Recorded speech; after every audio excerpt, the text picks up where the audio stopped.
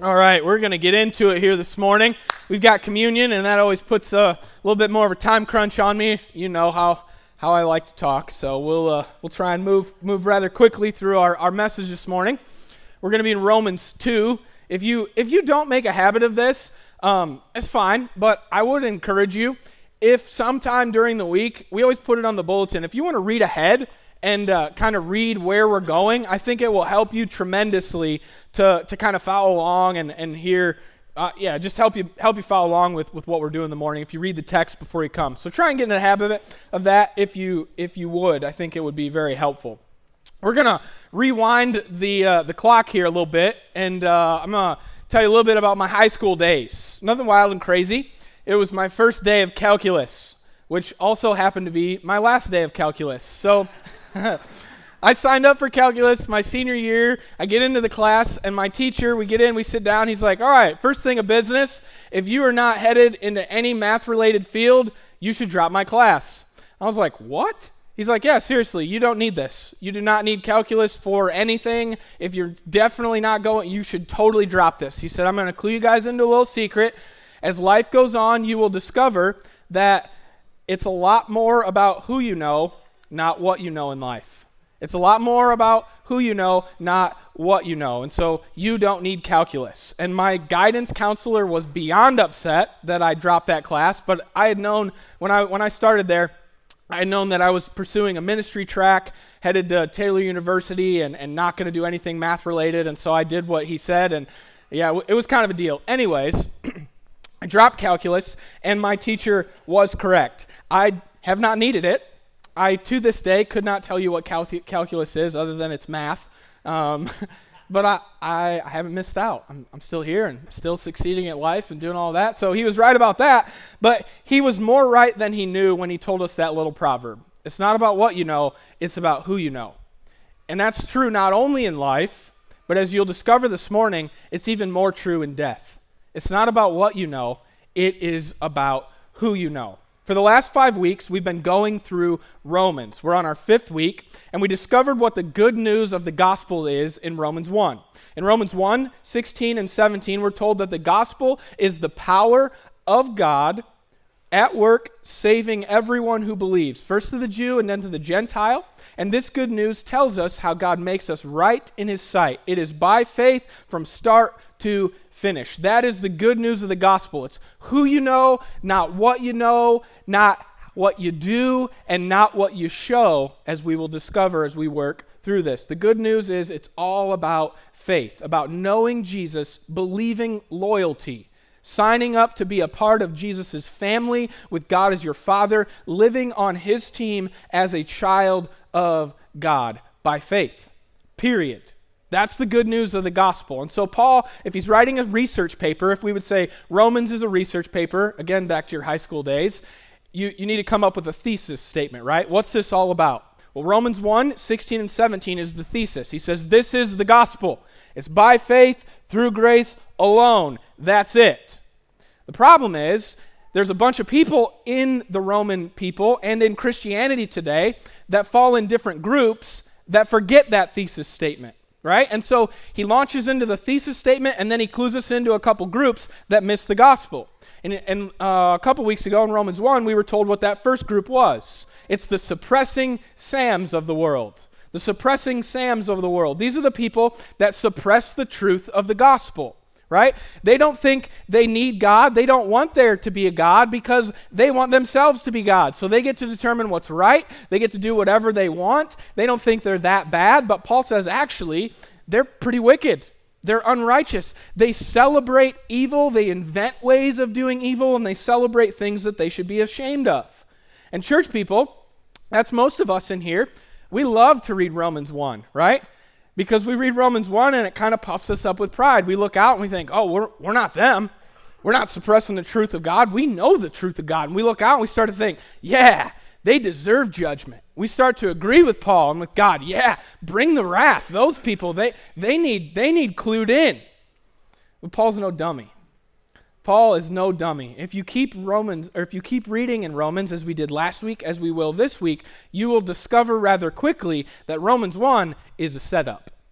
Paul is wanting us to get kind of proud and boastful in our works and in what we know, because he's walking us kind of out on a limb, and then he's going to saw that limb off and remind us that ain't the gospel. That's not where salvation is found. So we've got the suppressing truth, Sams, the suppressing Sams in Romans 1. He says, yeah, those people are lost, that's true. They deserve judgment. But he said, hold up. Before you cast judgment, let me tell you about two more groups of people. In Romans 2 last week, and Wes unpacked this a little bit for us in the first part of Romans 2, we get clued into another group. These are the decent Daryls. The decent Daryls of the world. They're not suppressing the truth, right? They believe that there is truth. They're not so sure if they need God because they're pretty decent, right? They're about the social justice and all the woke causes and canceling people that are doing bad things. And we put the thing on Facebook and we virtue signal about how good and decent we are. And when we're confronted with the truth of the Bible, it's not that we're like necessarily against God. We just don't think we need God. That's the decent Daryls, because they can save themselves. They're their own saviors. Paul says, well, hold up, right?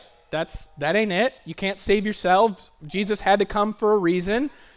And then within that subset, so we've got the suppressing Sams. These are the people that are just wild and crazy, rebellious, celebrating evil, inventing ways of doing evil and sinning. You got the decent Daryls. They're like decent people, good citizens, not necessarily super opposed to God, but they just don't think they need God because they're pretty decent. And then we've got a subset within that group of the decent Daryls that puts church clothes on. We're going to call these the religious Rodneys, the religious Rodneys of the world. And this is the group of people that Paul wants us to be aware of this morning in Romans 2, 12 through 29. So we're going to read that a little bit throughout the message and look at the religious Rodneys. And just before we get into this, I just want to remind you, when we look at the scriptures, there is always a temptation to pick them up and use them like a binocular, right? A set of binoculars, where we're looking out at the world and we're just like looking at who does this fit? Who needs to hear this sermon? Who can I send this to, right? I want to encourage you not to do that this morning. When we look at Scripture, it's not meant to be a set of binoculars. It's meant to be a mirror where we hold it up in front of our face and we humbly say, Lord, how is this true in my life? I want it to be rid out of my life, right? So as we go through that, let me just encourage you. I'm not calling you a bunch of religious Rodneys, but my guess is, in a bunch of church-going folks like yourself this morning, that out of the three groups, we could probably pinpoint a couple tendencies of all of them, but I think this one probably hits closest to home for more of us than not. So just be aware of that. I'm going to eat my words a little bit. Even as I was prepping this, it was like, oh, I hope so-and-so's here to hear this. It's like, well, hold up, God. I'm just going to tell people not to do that, right? So, come on, Levi. Practice what you preach. So be aware of that. Scripture is not binoculars. It is a mirror that we hold up together. So Paul says, for the religious Rodneys, there are really three traps that you can fall into that he wants to make us aware of this morning. And the first trap that we can fall into with the religion thing is starting to believe that salvation is all about what you know. It's all about what you know, right? It's all about truth and systematic theology and having all of your theological ducks just, right in a row. And if you get all of that right, well, then you're good and you will be saved. That's the trap that we can fall into. And Paul tells us that's wrong. He says salvation is not just about what you know. It's not that truth isn't important. It is important. We need to make sure that we're clear on who Jesus is, and truth is important. It just can't save us by itself. It's like a spoke on the wheel, not the center of the wheel of salvation. And so Paul starts out Romans 2:12 by reminding us that it's not just about what we know. It's not just about what we know. Salvation is not just about what we know. Romans 2:12, he says, "For all who have sinned without the law will also perish without the law. And all who have sinned under the law will be judged by the law. For it is not the hearers of the law who are righteous before God, but the doers of the law that are justified." So he says it's not just about what you know. How you live matters also. It's about what you do, he seems to indicate. And some people might object to that. And they may say, well, hold up. What about the people that have never heard? What about the people who don't have the law? Is God just in holding them accountable? If he's saying salvation is about what you do, it's not just about what you know, how does God hold people accountable that have never heard the gospel, that never have the law? How does God do that? And Paul says, good question. Good question, but that question is based on a wrong presupposition. He said, you are thinking that God has no right to hold people accountable because they don't know any better. But the fact that you and I have a conscience tells us that we do. Whether or not we have the overt law of God, he says he's written the law on our hearts, and that comes forth through our conscience. Now, our conscience isn't enough to save us, but you will know that your conscience, if you haven't seared it too much, can be a really helpful thing to keep you out of a lot of trouble, right? Paul says the fact that each and every one of us has a conscience, if someone treats you wrongly, or if you're trying to teach your little kids, you say, how would you like it if they treated you that way? That question assumes that we understand there is a standard that all of us is aware of. That's the law of God. Whether we know it overtly or through our conscience, God says there's enough to condemn everyone because I've given a conscience to everyone, and y'all know what's right and wrong. Some of you sear that conscience, but it's there, right? He clues us into that in Romans 2:14 through 15. He says, for when Gentiles who do not have the law by nature do what the law requires, they are a law unto themselves, even though they do not have the law. They show that the work of the law is written on their hearts, where their conscience also bears witness, and their conflicting thoughts accuse or even excuse them. Sometimes our conscience convicts us, sometimes it defends us. But Paul says, regardless, it's there, and that's evidence that that God can hold us accountable to how we live. And so the trap that religious Rodneys fall into is thinking that it's just about what we know. And Paul says, no, it's not just about what we know. It's also about what we do with what we know. It's also about what we do with what we know. And for those of you who are paying attention, some of you might be feeling a little uncomfortable with where I'm going right now. You might be saying, hold up, what about Romans 1? Didn't we just say we're saved by faith alone? And now you're saying it's about what I know and about what I do? What's happening here, right? Some of you getting ready to send me an email. It's like, this guy's preaching heresy, which I would say, awesome. I'm glad that you're on your guard. And if I do preach heresy, you shouldn't just send me an email. You should send an email to all the elders and say, hey, what Levi's talking about is not in the Bible. That's not right. Those of you who have been around here enough, I hope you know enough of the gospel to feel a little uncomfortable, to be on your guard, to say, well, wait a second, where are you going with this? And I want you to know, Paul is not a dummy. He's being really smart here. Again, he is walking us religious people out as far as he can on a limb of religiosity that he is going to chop off. So he says, listen, you religious Rodneys, you think it's all about what you know. You got your doctrine all squared away, right? Man, you're a Lutheran, and the Lutherans, they got it all figured out. Or you're a Presbyterian, and that's the right way. And they know all, you got your doctrine, right? You know all this. Not only do you know, but man, you follow the law, and all the religious Rodneys like, yeah, preach it. Yeah, come on, Paul, right? You tell them. You tell those suppressing truth Sams. You tell them judgment's coming. You tell those decent Daryls. You tell them they don't know what I know. They don't do what you tell them, right? Preach, right? That's religious Rodneys. And Paul, he's kind of just smiling at himself because he knows what's coming. He knows what's coming. He's about to clue them in Romans 2:16. He says, you guys think you do all the right stuff. You think you know all the right stuff. But listen. On that day when Jesus comes, as my gospel says, God judges the secrets of men by Christ. By Christ. That's the relational aspect here. He's saying if you're not in Christ, in relationship with Christ, then judgment is coming. Doesn't matter what you know. Doesn't matter what you do. You can expect judgment for all of the secret things that no one else knows. Problem is, the religious Rodneys among us, we don't think we have any secrets. Or we do this. We look out and we judge everybody else for all their secrets, but then when we look in, there's grace for that. Oh yeah, we're good. We're good, right? So we judge everyone else, but we give ourselves grace. And Paul is saying, listen, that is not what it looks like to be in Jesus. There are not two standards. If you live by judgment for everyone else and grace for you, God says when you get before him and you're not in Jesus, living according to Jesus, in relationship with Jesus, it ain't going to be judgment for everyone else and grace for you. It's going to be judgment for you too. by the same standard that you judge everyone else. The truth is, if religious Rodneys could actually keep the law perfectly, they would be justified.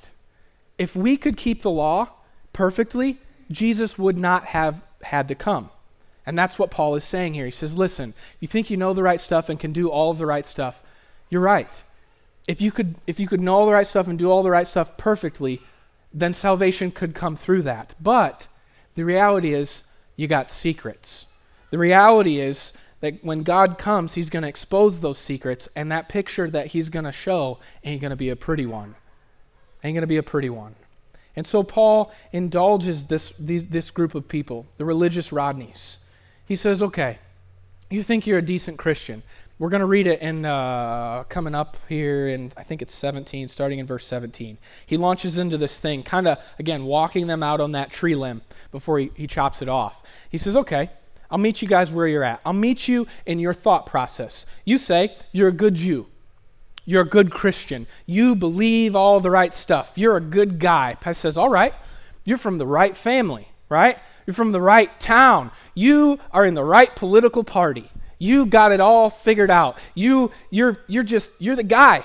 You read the Bible a lot. You got verses memorized. Boy, you can talk theology. You could argue circles around most of the people in your church because you got it just squared away. You're so smart, Paul says. You got a chapter and a verse for everything. You've got a great church resume. You do the small group stuff. You serve. We're painting in the back. Man, you're there every time we paint. You're killing it. And from the outside, boy, it sure looks like you got a relationship with God, Paul says. You make pretty solid ethical decisions. Because you have the law of God in your life and you're trying to follow it perfectly, your life looks cleaner than other folks because God is wise and he wrote the book on life. And so if we follow the book on life apart from relationship with God, chances are things will go better just naturally. So Paul says, great, you make good ethical decisions, you live with some wisdom in how you conduct yourself, and because of all of that, you feel pretty sure of yourself. You look out at the world, at the suppressing Sams, at the decent Daryls, and you look down on them because your life's a lot cleaner than their life, right? You don't smoke, you don't chew, you don't go with the girls that do. That's what we say, right? You're all kind of cleaned up. And because your house appears to be in order, man, you're sure of yourself. So sure of yourself that you can teach. You teach others, you teach the children, you teach Bible stories. You know and do so well, Paul says. God even says, no one knows the day or the hour of Christ's return, but man, the religious Rodneys, they've read Revelation. They know. Jesus doesn't know when he's coming back, but the Rodneys, well, they know. They know, and they'll tell you. They'll tell you, here's the signs, and here's the verses, and here's when he's coming, and it's coming soon, so you better get your house in order or you're going to perish. And honestly, I'm kind of hoping he comes back and brings a judgment because this whole thing, right? That's religious Rodneys. That's religious Rodneys. Paul says, okay, you've convinced yourself that you are God's gift to humanity. And those of us who fall into this camp, in church, I'll just be honest with you, I err, like out of all of them, this is probably where I'm at more than like the decent Daryls or the suppressing Sams. I'm here. This is where I sin more. I get super judgmental. And there are times where I've thought things like, boy, if people would just come talk to me, right? If they would just, those idiots that are blind and can't see in the dark, I would shine a light because I know God's truth and I could clue them in. I can't be the only one that's ever thought that. Who's ever thought, gosh, if the politicians would just come talk to me, they sure could get this stuff in order a lot better. I could solve the world's problems, right? Come on. I'm not the only one that does that. I know I'm not, right? I can't be. These people are idiots. God is angry. He's angry, and I, for one, cannot wait for him to come and bring the pain on all these stupid people. That's my paraphrase of Paul. That's the Levi translation. Now let's read what he actually wrote. He says, but in verse 17, but you call yourself a Jew, and you call yourself a good Christian, a church-going folk, you call yourself a Jew, you rely on the law, and you boast in God. and you know His will, and you approve of what is excellent because you are instructed from the law. And if you are sure, that you yourself are a guide to the blind and all those stupid people, a light to those who are in darkness, an instructor to the foolish, a teacher of children, having the law, the embodiment of knowledge and truth, you then who teach others, do you not teach yourself? While you preach against stealing, do you steal? Do you ever forget to put some stuff on your tax form? You ever download a video or some MP3s that you don't own? You who say that you must not commit adultery, do you ever look at pornography? Do you ever fantasize about another lady or man that is not your spouse? You who abhor idols, do you rob God's temple? Or do you rob temples? You who say, I don't worship money, do you tithe? Do you live generously? You who boast in the law, dishonor God by breaking the law. For as it is written, the name of God is blasphemed among the Gentiles because of you. Church, this group of people is why our world cannot stand Christianity. Hypocrisy. The proud and puffed up and arrogant religious person that would rather argue with someone about doctrine and the end times than love people with the joy and peace of Jesus. Do you know how you've fallen into one of these two traps of believing that it's all about what you know or it's all about what you do that you will be saved? It's if you become a person that other people cannot stand to be around. And you do it in the name of God. Friend, if your religion does not foster deep and meaningful, joy-filled relationships with God and with others, then it ain't biblical. It's not true gospel religion. The problem with religious Rodney is that he thinks he knows God. He just knows about God, and usually what he knows about God is wrong. He thinks he's being biblical, but he's not. I listened to a pastor preach on this passage that we're on this morning, last week. I'm going to quote him, what he said. He said, you are not biblical unless you're relational. You're not biblical unless you're relational. Sometimes the most religious people are the least relational people. Sometimes people quote verses, but really, it kind of just feels like they're throwing punches. I like to say, sometimes Christians like to put a big stick on their Bible so they can clobber people with it more. That ain't biblical. That ain't biblical.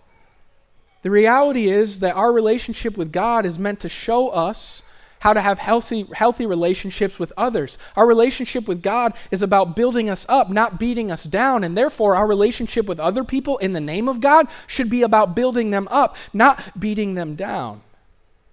The reason why some people have broken relationships, the reasons why some Christians have broken marriages, the reasons why some believers and religious folks have children that don't like to be around them or coworkers that don't enjoy being with them is because they have a misperception of their relationship with God.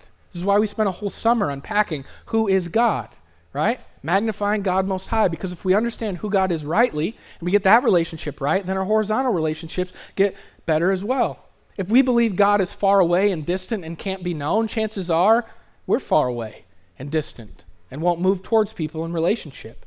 If we believe that God exists to judge only, then we'll be judges in our own life towards others. If we believe that God is an angry judge who punishes, and he punishes me, then I'm probably going to punish you as well. If you believe that God is pretty angry at you, most likely you'll start by being angry with others as well. These religious Rodneys have a misperception of who God is, and because of that and their broken relationship with God, they then use and abuse people thinking that they're being godly, wrongly thinking that they're treating people the way that God treats people. Friends, this is wrong. God loves you. He loves me. He loves our world. And he wants you to love him. And he wants you to love them. God forgives you. and he forgives me. So he wants us to forgive them. God blesses us through Christ, so he wants us to bless them. God is really, really, really, really patient with you, so he wants you to be really, really, really patient with them. God comes alongside us to build us up, not beat us down. And so he wants us to come alongside them to build them up, not beat them down. Again, here's what I'm saying. If your religion, your relationship with the Father does not make you more relational, does not make you more loving and kind and joy-filled like Jesus, then it's not biblical. Then it's not biblical. Because it's not about what you know. It's not about what you do. It's about who you know. And then from there, what flows out of that relationship. What flows out from that relationship. We can see this in the parable of the two sons. The parable of the two lost sons. You've heard it, the prodigal son, right? The prodigal son. We can go to the next slide. Alan, I skipped one on you. Sorry, there we go. The parable of the two sons, the two lost sons. The younger son is the suppressing Sam. He says, I'd rather have the father's good gifts than the father. And so he rebels and he goes away and he does all kinds of wicked and nasty things. The older son is the religious Rodney, right? He's got the father, but he doesn't want a relationship with the Father. He too just wants the Father's good gifts, and he thinks that the way to get them is by serving him. So he just spends all his time in serving and being dutiful, but not actually relating in love to the Father. Both sons are lost. And if you go and read that story from Luke, I think it's Luke 15, don't quote me on that, it's in Luke. If you go read that story, you'll discover what's the attitude of the Father towards both sons. Does he say, well, this guy, judge him, get rid of him, hope he never comes back. This other guy, what a piece of work. He's been in my family, hope he never, I'm writing him out of the... No. His attitude is to move towards both of those sons in love and in relationship. Because it's not about what you know or what you do, it's about who you know. And the Father says, if you will come into my family, you can expect me to always move towards you in relationship and in love. The last religious trap that we can fall into, the religious Rodneys of the world, is believing what you know is what saves you, that truth is the only thing. It's important, it's just not the only thing. Believing that what you do is the only thing, also important, it's just not the thing that saves you, right? If your behavior flows out of a loving relationship with the Father, so it matters how you live, but that can't get you in or out of heaven. And then lastly is believing that the signs we perform as religious people are what saves us. Paul's going to talk to us about circumcision here in a minute. And I know there are a bunch of you who woke up this morning saying, I hope we talk about circumcision at church today. Oh, it's such a weird thing. I have to talk about it occasionally, right? It's a sign. It's a sign of the covenant. And God asked his people to perform that sign as a symbol of what was going to happen to them spiritually if they broke the covenant, right? Now, don't use your imaginations here, but he says, like this symbol, if you don't uphold your end of the covenant, you are going to be cut off from me relationally and from others relationally. Alone and isolated relational destruction. I don't want that for you, so uphold your end of the covenant, which is we're enabled to do through Jesus, right? That's a sign. He says there's nothing wrong with circumcision. The problem is when we make circumcision or baptism or communion a sacrament that saves us. If we go through and jump through these hoops, then God is happy with us and then we're going to be saved. Paul says, no. It's like this. I wear a wedding ring because I'm married and I have a wife. How stupid would it be for me to wear this ring if I didn't have a wife? Wearing the sign without having the thing that the sign points to is meaningless. So Paul says, and I'm not going to read it because it gets really confusing. You can read it for yourself. Essentially, in verses 25 through 28, he says, listen, circumcision is important in that it's a sign of the covenant that points to the covenant relationship with God. Baptism is important because it's a symbol of an inward change that has happened, and now you are outwardly washed and cleaned. And I want you to go before the people once you've had faith. This is why we practice believer's baptism and not infant baptism, because we believe that faith comes first and the inward change has to happen. The thing the symbol points to, that you have to make a decision to sign up to be on God's team and become his family member and then publicly declare, I am a child of God, and then we dunk you. as a symbol. The water's not magical, right? Same thing with communion. This is not the body and blood of Jesus. There's nothing mystical that happens. We're remembering what actually happened, the death and resurrection of Jesus. And when we take this, we remember it, and it engages our senses and reminds us in a more tangible way of the gospel. It's a sign. It's a symbol that points to the real thing. So Paul says, listen, religious Rodneys, churchgoers, I love you. I love you. You have secrets. You don't know all the right things, even though you think you do. You don't do all of the right things, even though you're willing to give yourself grace. God gives you grace too, but that ain't getting into heaven. And all of the signs that you perform, that ain't it either. It's about who you know. It's about who you know. Not just knowing about God and facts about him that you nod your head along to. Not just following the rules of God. Not just performing the rites of religion. It's about actually knowing God personally. Listen, Paul says here, he says, but a Jew or a Christian, a believer, is one inwardly. Circumcision is a matter of the heart, by the Spirit, not the letter. His praise, that Christian, that Jew who's been transformed inwardly, his praise, his affection, his love comes not from man, but from God. Friends, what could my children do to ever stop being my children? Nothing. They couldn't get less smart, right? If we removed knowledge from them or gave them more knowledge, wouldn't change their position in my family. If they performed great behaviors or did really bad behaviors, it wouldn't change their position in my family.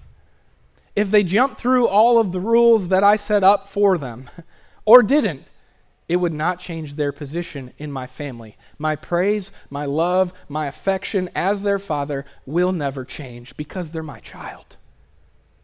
That is what faith does for you and for me.